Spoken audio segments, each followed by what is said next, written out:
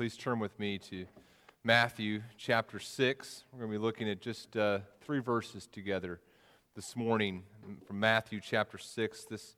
These words that Jesus speaks occur in a portion of Scripture we call the Sermon on the Mount.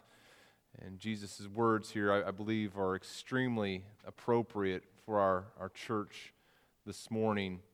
And so if you would, as you turn there, please stand with me as we read these 3 verses together. Matthew chapter 6, verses 19 through 21. Jesus says, "Do not lay up for yourselves treasures on earth, where moth and rust destroy, and where thieves break in and steal, but lay up for yourselves treasures in heaven, where neither moth nor rust destroys, and where thieves do not break in and steal. For where your treasure is, there will your heart be also." You may be seated. May God encourage us this morning. May God encourage and strengthen us as we deal with what God has brought into our lives. May we be encouraged by these words and by our time of worship together this morning. Let's pray. Heavenly Father, we love you and we love your word. We love the opportunity to come together as brothers and sisters in Christ, and as friends, and to be able to look at these words and be transformed by the work of your Spirit within our hearts. But Father, our hearts are very heavy this morning as we think about the loss that is represented in this room, those who have lost so much. I pray that we would come alongside them and love them. I pray that they would feel your peace this morning. I pray that they would be able to receive your grace and allow others to come alongside them and help them. And we pray that you would help our church to work hard. Lord, some here this morning are I know, so tired. And thank you for their hard work and their diligence. Lord, give us endurance to keep on pressing ahead. Allow us to get the rest that we need and then to continue the task that's before us to rebuild our community both physically and spiritually. We love you and we pray this in your Son, Jesus' name. Amen.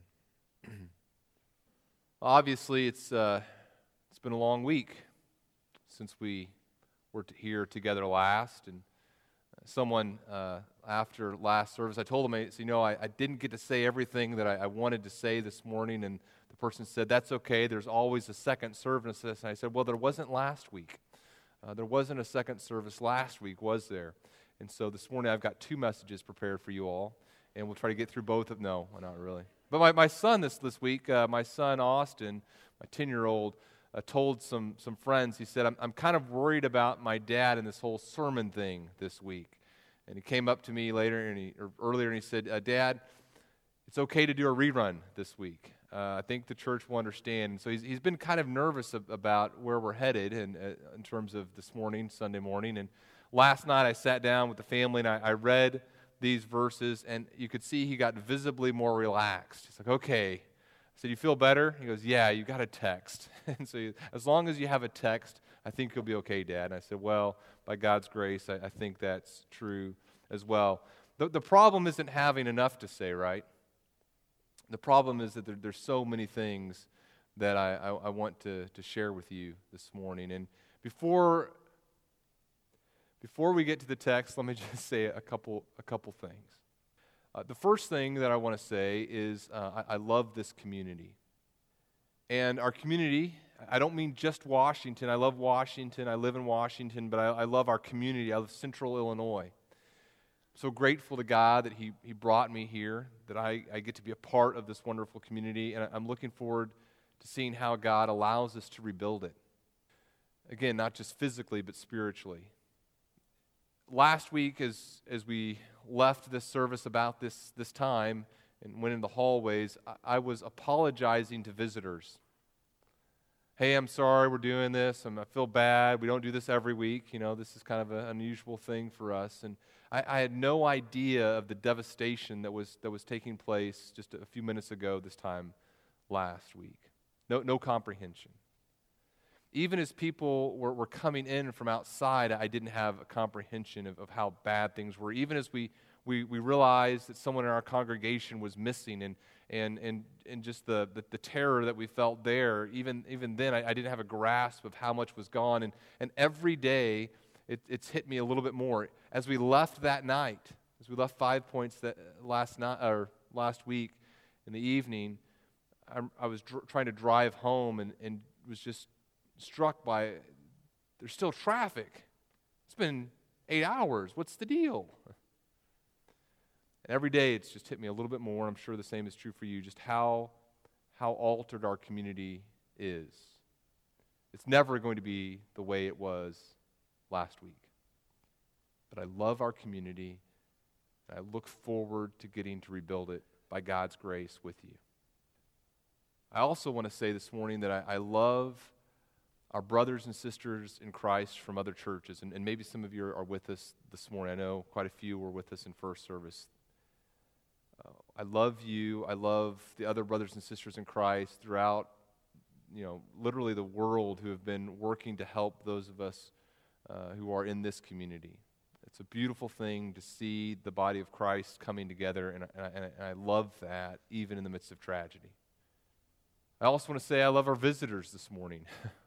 Thank you for coming here. Thank you for letting us be a part of your lives. And please, please, please let us continue to do so. It is our joy to be able to be with you. So please let us continue to do that. Again, so often I've heard people say, I know other people are worse than I am. Please don't think that way. Let us help you. Let us be a part of your lives. It's been a privilege to get to do that. And then the last thing I want to say, make sure I say before I get to the text here, is that I love Bethany Community Church. I love my brothers and sisters here who I get to worship with every week and throughout the week. So many of you have come up to me and said, thank you. And I appreciate that. I don't want to be ungrateful for people saying things, and so I receive it, and you're welcome for whatever I've done. But you have to understand. Sometimes a few people have to be the face of things. And as I said last night to someone on a Facebook post, if you were dependent upon your staff at Bethany Community Church to do ministry, you would have had, 6 or 7 people sitting in a room in a relatively warm farmhouse yesterday, for example. The entire body of Christ came together this last week. And I am grateful that I get to work with you, that I get to shepherd at Bethany Community. Yesterday, I helped organize groups, and I sent group after group after group out into that cold, bitterly cold weather. And it was painful for me. Not as painful for you that were out in it, but it was painful. I know God wanted me where I was, but what I'm trying to get at is it's the body, right? And it is a privilege to get to be a part of that body. Thank you. I love you. As I mentioned this last week, our purpose as a church has not altered a degree. We continue on the same course as a church that we have always been on. Our purpose as a church last week, minus an hour ago, was to glorify God as we proclaim Jesus Christ as Lord and as we prepare His people to worship Him forever. This morning, our purpose is to glorify God as we proclaim Jesus Christ as Lord and as we prepare His people to worship Him forever. Our ultimate purpose has not changed a bit. And yet, our ministry landscape has altered dramatically. It's altered dramatically. I don't know if you remember, but sometimes whenever we talked about our building ministry, as people would present, we'd say, the building is a tool. The building is a tool to do ministry. Here's our purpose. As we look at the landscape right now, here's what we think we need. We think we need this building at this point, and it's a tool we're going to be able to use to achieve the purpose. The building isn't the purpose. The purpose is the purpose. The building is a tool, a means to accomplish the purpose. And we said this. I hope you remember this. We said, this is our plans based upon what we know right at this moment. God, in His sovereignty, could change our courses in the short term or the long term, and God would still be great. Our ministry landscape has altered. And God, in His grace, has used a terrible, terrible event to give us a ministry opportunity that I pray that we as a church do not squander. You see, at this moment in our time, this week, this month, we don't need a building to do ministry. God has presented us an amazing opportunity to love and care for our community. And so I want to say, Bethany Community Church, I love you. I'm grateful that I get to do this with you. Those are some things I wanted to make sure. There's more things that I want to say, but those are some things I want to make sure that I said before we turn our attention to the text. And so let's look a little bit more closely here at Matthew chapter 6. And as we look at Matthew chapter 6, the main thing that I want you to grasp, the main thing I want you to encourage you with this morning is cling to someone sure. Cling to someone sure. On Sunday night, as our family gathered together in the room, the kitchen, without any power, we had some cereal by candlelight, and then we went upstairs, and we decided as a family to all sleep in the same room. And so Whitney and I piled under our bed, and the kids got their sleeping bags and their blankets, and they made four little pallets around our bed. And I told them, we're doing this because we don't have power, and we need, kind of conserve some energy here, and so we're going to do it this way. But in reality, though that was part of the reason, what was I thinking? I want my kids as close to me as possible so I can wake up, see that they're okay, and hug them. On Thursday night, you think things are kind of settling down and people are getting back into routine. Thursday night, I walk into my room, and what do I see? There's, two little kids on my bed. What are you guys doing? Well, we were scared. You guys want to snuggle, don't you? Well, if you're not too busy, Dad. Okay. Snuggle, snuggle, snuggle. I'll go to bed. In a crisis, we want to be by someone who is secure, but you know the reality, right? And some of you know this more deeply than I do as you've experienced loss. You know that you are completely unable to protect anyone ultimately, right? As a dad, I can hug my kids all that I want, but I know at the end of the all analysis, there's nothing I can do to keep my children perfectly safe. I'm not the one that I need my children to ultimately cling to in a crisis. So what I want to encourage you to do this morning is the same thing that I encourage my children to do. I want to encourage you this morning to cling to someone who is secure. I want to encourage you this morning to cling to Jesus Christ. And I want to just walk through 3 thoughts with you from this passage, some things that we cannot help but lose, and someone who we must find. I want to look at 3 truths with you as we think about the disaster that has just struck our community and how we respond to the things that are in our lives, things that I think God would have us think about this morning. And here's the first thing I want you to process with me this morning. First, you cannot keep your stuff. You can't keep your stuff. Listen to what Jesus says here in verse 19. Do not lay up for yourselves treasures on earth, where moth and rust destroy, and where thieves break in and steal. And so what is Jesus saying there? In the first century, a person who had something of value had a difficult time making sure that it stayed secure, right? You had a nice garment, a garment that was beautiful, and so you wanted to keep it safe, and you could put it in an area, you could try to store it, but moths could still get to it, the elements could still get to it, and this garment would have a limited shelf life. If you had some precious coins that you'd accumulated, something of value, what you could do in the first century is you could put it in a center room in your house. a room without windows, and you could put it there, and you could put it in a lockbox, but at the end of the day, a thief could dig in through the wall and could take your things. A thief could steal.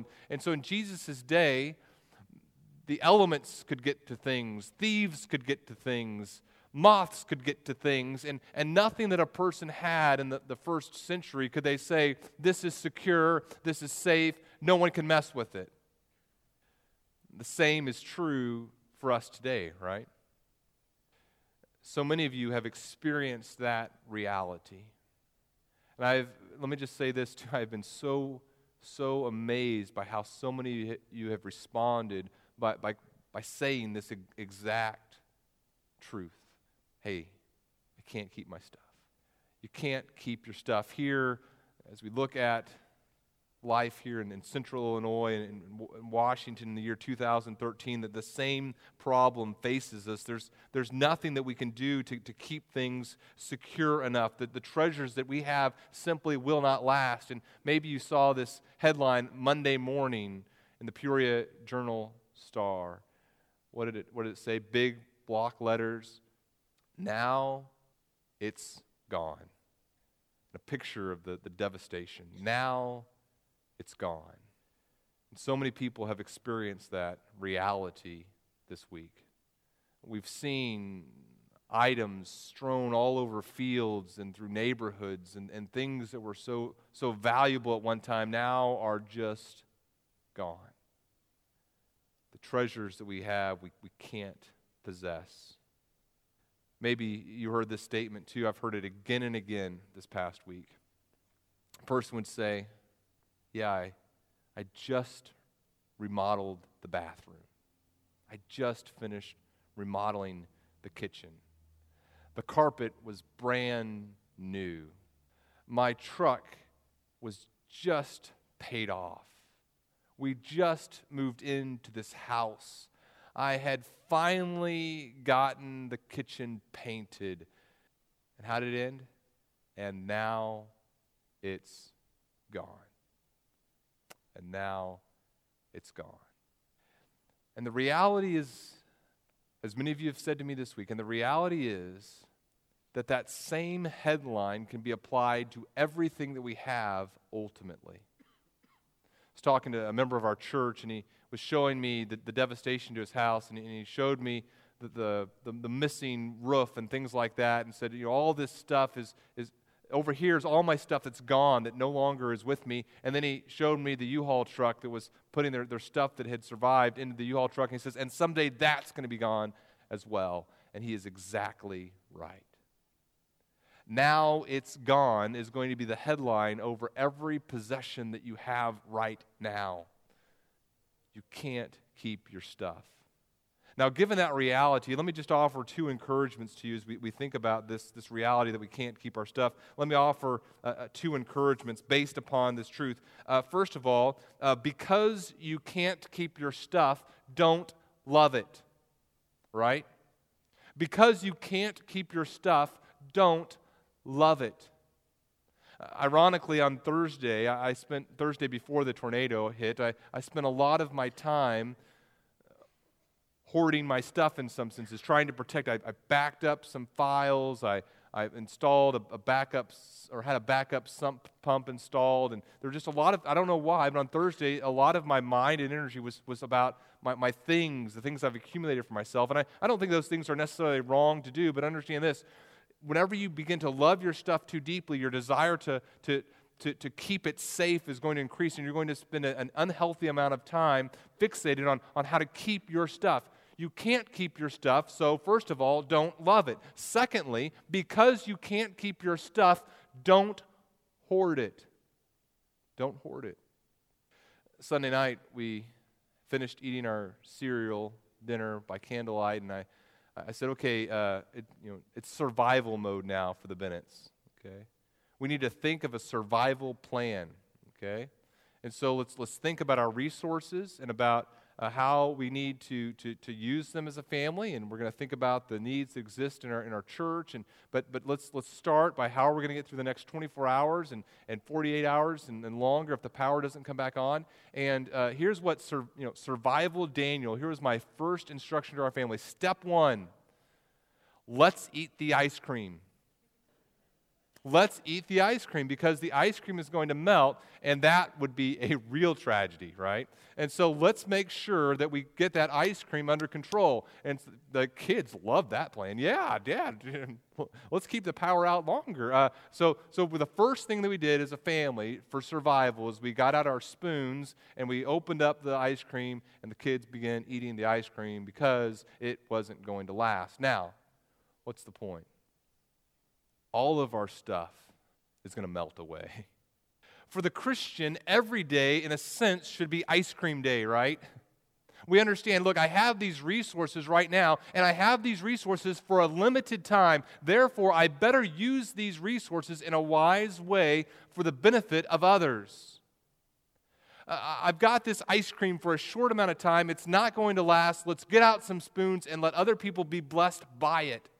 And our foolish thinking sometimes, as we look at life, is to buy more ice cream and put it in a freezer that's not going to be able to keep it anyway. You can't keep your stuff. Don't hoard it. Invest it. Last week, an hour and a half before the tornado struck, I asked our church, as we were talking about the temporary nature of this kingdom, I asked this church to write down some things that God had blessed them with and how they could use those things for God's glory. An hour and a half later, some of the things, there's a very real possibility that some of the things that had been written down no longer existed, right? Our time with the things that we have is so very limited. Don't waste your stuff by hoarding it. You can't keep it. So the first truth we see in verse 19 here is that you can't keep your stuff. The second thing that I want us to see in verse 20, not only can you not keep your stuff, you can't keep your life. Jesus has just said, don't lay up for yourselves treasures on earth where moth and rust destroy, where thieves break in. And then he says in verse 20, but, in other words, contrasting to what I've just said, but instead lay up for yourselves treasure in heaven. Now, why would he say that? Well, because there's a life after this life, and the life after this life is a life that's going to continue forever. And so what that tells us, there's a lot we could talk about in verse 20, but what I want you to see this morning is simply this.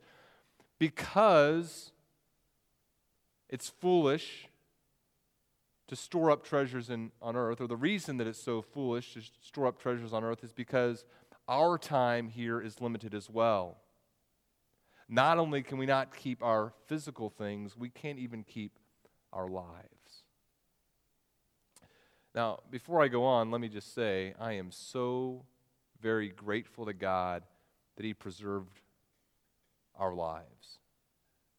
The terror that I felt immediately after the tornado, as my friend Dan was missing, was very real. And the idea of losing him or losing others, as we saw the depth of the devastation, was just beyond belief. And so we mourn for the life that was lost and for the injuries that were faced, but at the same time, we're very, very, very, very grateful to God that He preserved so many of us. But the end is still coming, right? Unless the Lord returns first, death still is in our future. We're grateful to God for today. We're grateful to God for the reality that we can come together this morning and worship together, but we know the end is still in our future. Death still is on the horizon. We don't know how long God will grant us. You can't keep your stuff, but you also can't keep your life. Now let me just give you a couple thoughts here as we think about this reality that we can't keep our life, as we think about God's responsibility and relationship to disaster and to to tragedy and to losing our life, I want us to think biblically, because I've heard some things this past week. I've heard people say some things that are well-intentioned, but I don't think are biblical, and they may seem kind of comforting for a moment, but I don't believe they're ultimately comforting. Things like, well, God is just as sorry about this as anyone else, and there's nothing He could do. God didn't want this to happen in the sense that He couldn't have done anything to stop it. It's just one of those things. Let me share with you some thoughts that I think are helpful for us to ponder as we think about God's relationship to the disaster our community has just undergone. And some of these things are hard to grasp. Some of these things are hard to say. But understand this, we don't see the entire picture. And sometimes we can look at one of these statements and extrapolate it further than what Scripture says. But let's think about each of these statements and see how they kind of fit together. You know, when you're watching TV, you don't just stare at one pixel. You see all the pixels kind of form together to create a picture over the entire screen. So let me just kind of share a couple thoughts as we think about this reality that we can't keep our life. One thing that I want you to see, one statement that I want to make as we think about this reality of God's relationship with tragedy is this. Firstly, Christians don't deserve to die or live any more or any less than anyone else. Christians don't deserve to die or live any more or any less than anybody else. Matthew chapter 5, Jesus says that the rain falls on both the good and the bad. And so I think as we consider the path of the tornado and we see God's gracious hand in preserving so many churches and so many lives, at the same time we don't say, well, we're better and that's why God preserved us. We say, you know what, if a tornado had hit me personally directly and I was no longer with you this morning, that the truth would be the same, that God is good and God should be worshiped. And so I rejoice that God has allowed us to worship another week on this earth, but Christians don't deserve to live or die any more or any less than anyone else. Here's a second truth that I think is important for us to think about as we think about how we can't keep our lives. A second truth is this: God is sovereign over all things. God is sovereign over all things. And sometimes as we come to a time of tragedy, our temptation is to downplay God's sovereignty and not embrace God's sovereignty, the idea that God is in control of all things. And let me just say very clearly this morning, God is sovereign over all things. Listen to what Scripture says about God's control and His awesomeness. Hebrews 1:3, talking about Jesus Christ. The writer of Hebrews says that Christ is the radiance of the glory of God and the exact imprint of His nature. Christ upholds the universe by the word of His power. Jesus Christ, by the word of His power, holds every molecule in the universe together. That's by Christ.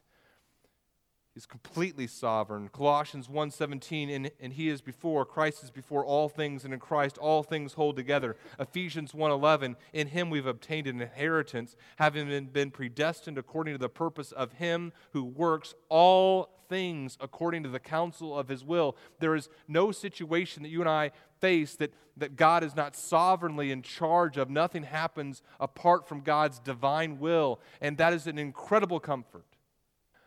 Because if I believe that God is not sovereign over even tragic events in my life, you know what that means? It means that there's no benefit in praying to Him. It means that there's no God-glorifying purpose in that event. But if I believe that a sovereign God who loves me and who loves His creation very dearly takes me and puts me into a time of suffering, I believe that His sovereign hand that brought me there is the same sovereign hand that will continue to sustain me if He so chooses, and will, if He so chooses, bring me out of that time of tragedy or take me home in His sovereign hand. Psalm 135:6, whatever the Lord pleases, He does in heaven and on earth, in the seas and the deeps. Psalm 148:7 and 8. Let me say this again. Psalm 148, verses 7 and 8.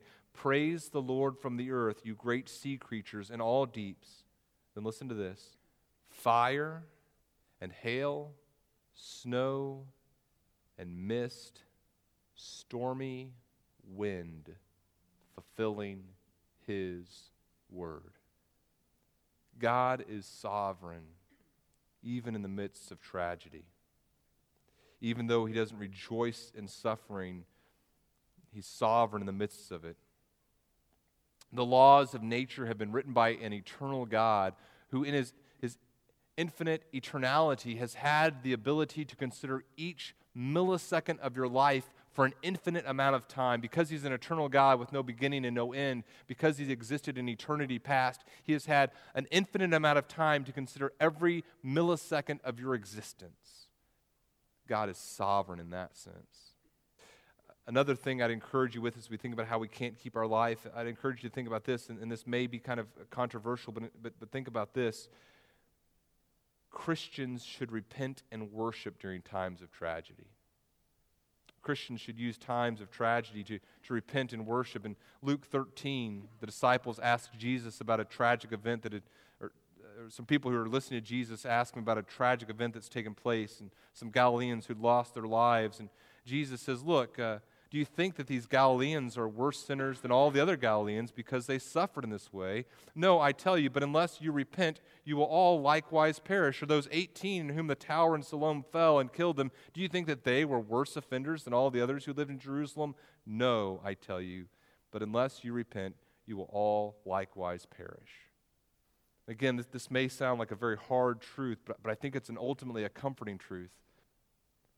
As we as a community come to a time of suffering and we see the devastation that has taken place, what we understand is this is just a taste of the end of an existence in which God has not been worshipped. We know that far more terrible tragedies await us unless we become God worshipers. And so even in a time of intense suffering, what do? We say, God, I know I don't deserve your grace. I need your continued mercy. The same mercy that has saved me from this time of destruction, I'm trusting in that same mercy to save me in my eternal soul. Christians should allow suffering to work its right effect in their lives, right? 2 weeks ago, I read a passage from 2 Corinthians chapter 1. And in 2 Corinthians chapter 1, Paul is talking to his brothers and sisters and says, look, we don't want you to be ignorant of the sufferings we're going through, the affliction we experienced in Asia. We were so utterly burdened beyond our strength that we despaired of life itself. Indeed, we felt that we'd received the sentence of death, but that was to make us rely not on ourselves, but on God who raises the dead. Paul is saying, look, God had brought us to a time of suffering to force us to rely upon Him. And what I told you 2 weeks ago is still true today. What I told you 2 weeks ago is that suffering is a tool that a loving God uses to make you more like His Son, Jesus. And unless you've reached complete perfection, I said 2 weeks ago, suffering is in your future. That's still true today. Suffering is a tool that a sovereign, loving God is going to use to make us rely more upon Him, to cause us to trust Him more deeply, to cause us to realize that this life is fleeting, to cause us to realize that these things that He's given us are temporary, to cause us to turn to Him. God loves us, and the reality that we can't keep our life should cause us to turn and treasure Him more closely. And that brings us to the third thing that I want us to consider together this morning. You can't lose Christ. Jesus Christ, as He concludes this short little section of Matthew chapter 6, he says in verse 21, "For where your treasure is, there will your heart be also." Don't set your heart upon earthly treasures because you can't keep those things. Don't set your heart upon your very life because even your very life is like a vapor. It appears for a moment and then it's gone forever. Instead, set your hope and your trust in Jesus Christ as your great treasure, as the pearl beyond price, the pearl through which we can receive eternal life. Last week, as we were kind of beginning to prepare to leave 5 Points, my daughter Hannah and I, my 12-year-old little girl, are walking down the hallway here, and I look at her, and we kind of come out of the darkness into a lit area, and I just look at her, and I realize just how much I love her. I tell her, I said, Hannah, I'm so grateful that you're okay. That's the most important thing. And then I stop myself, because I realize that's not the most important thing, right?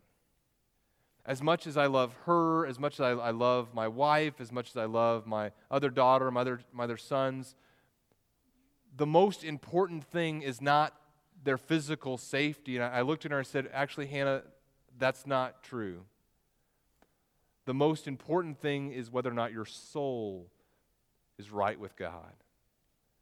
As deeply as it would hurt me to lose her, I said, it would hurt me more if your soul was lost than if your body suffered loss. I want to encourage you this morning to think about the reality that this tragedy teaches us. And as much as I think it's right for us to say, I'm glad you're okay, and I'm glad you're all right, I'm glad God preserved you, and let's worship God together because of His preservation, we can't say that even our lives, our physical lives, are the most important thing, right? We understand as a church, as those who love Jesus Christ, that the most important thing is our trust and our faith in Him, that He is the treasure above our lives, above our possessions, above everything is the treasure of Jesus Christ. And where your treasure is, there will your heart be also. And what I want to do is I kind of begin to close up here this morning. I want to talk to you about how you can treasure Christ.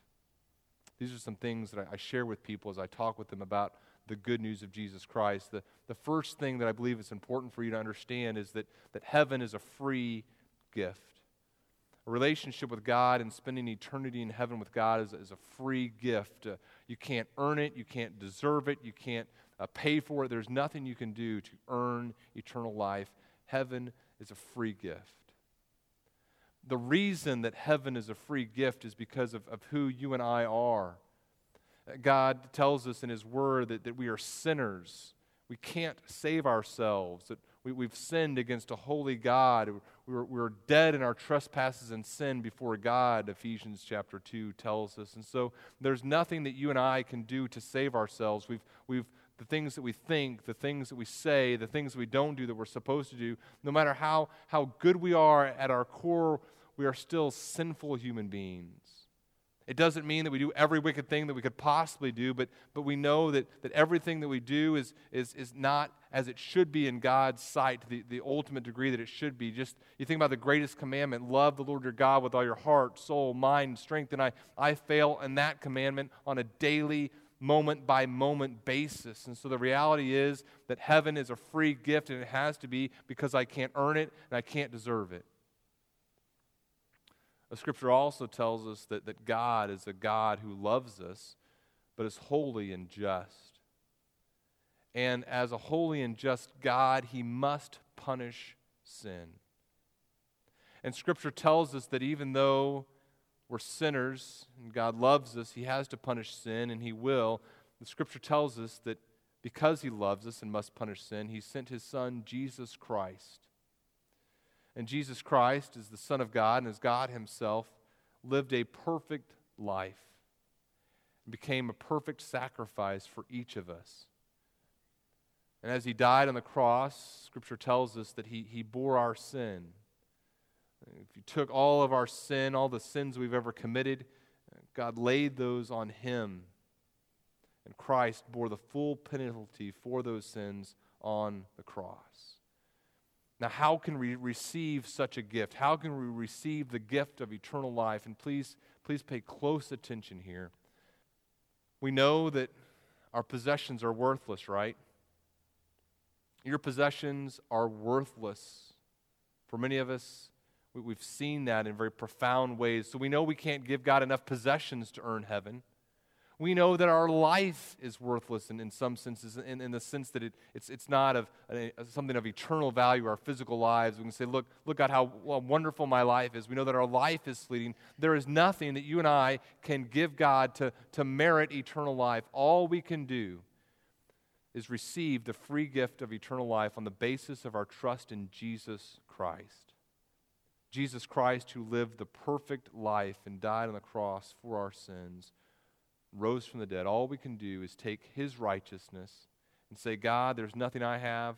I need your forgiveness. I'm trusting in your Son, Jesus Christ, alone for my salvation. Please save me.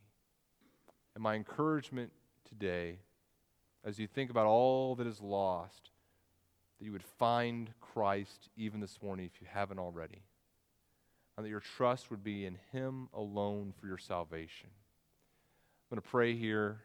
Before I do, just a reminder, if you'd like to talk to someone about your relationship with God, I encourage you after this morning to make your way down the hall. There'll be some people in the room near the library there to pray with you and talk with you. Even if you say, you know what, I don't want to talk with them about my spiritual needs, but if you would just pray with me, we'd love to do that. Or I don't even want someone to pray with me, but I have some needs, and I know I need someone to at least help me think through how I'm going to meet them. Let us talk to you. And please don't say, I know there are people worse off than me, because we still want to help. We still want to be able to come alongside you. But most importantly, we'd love for you to find Christ today and place your trust in him alone for your salvation. Let's pray. Father, we love you and we thank you for the ability to pray to you this morning. We pray that you give us your grace to worship you rightly. We pray this in your Son, Jesus' name. Amen.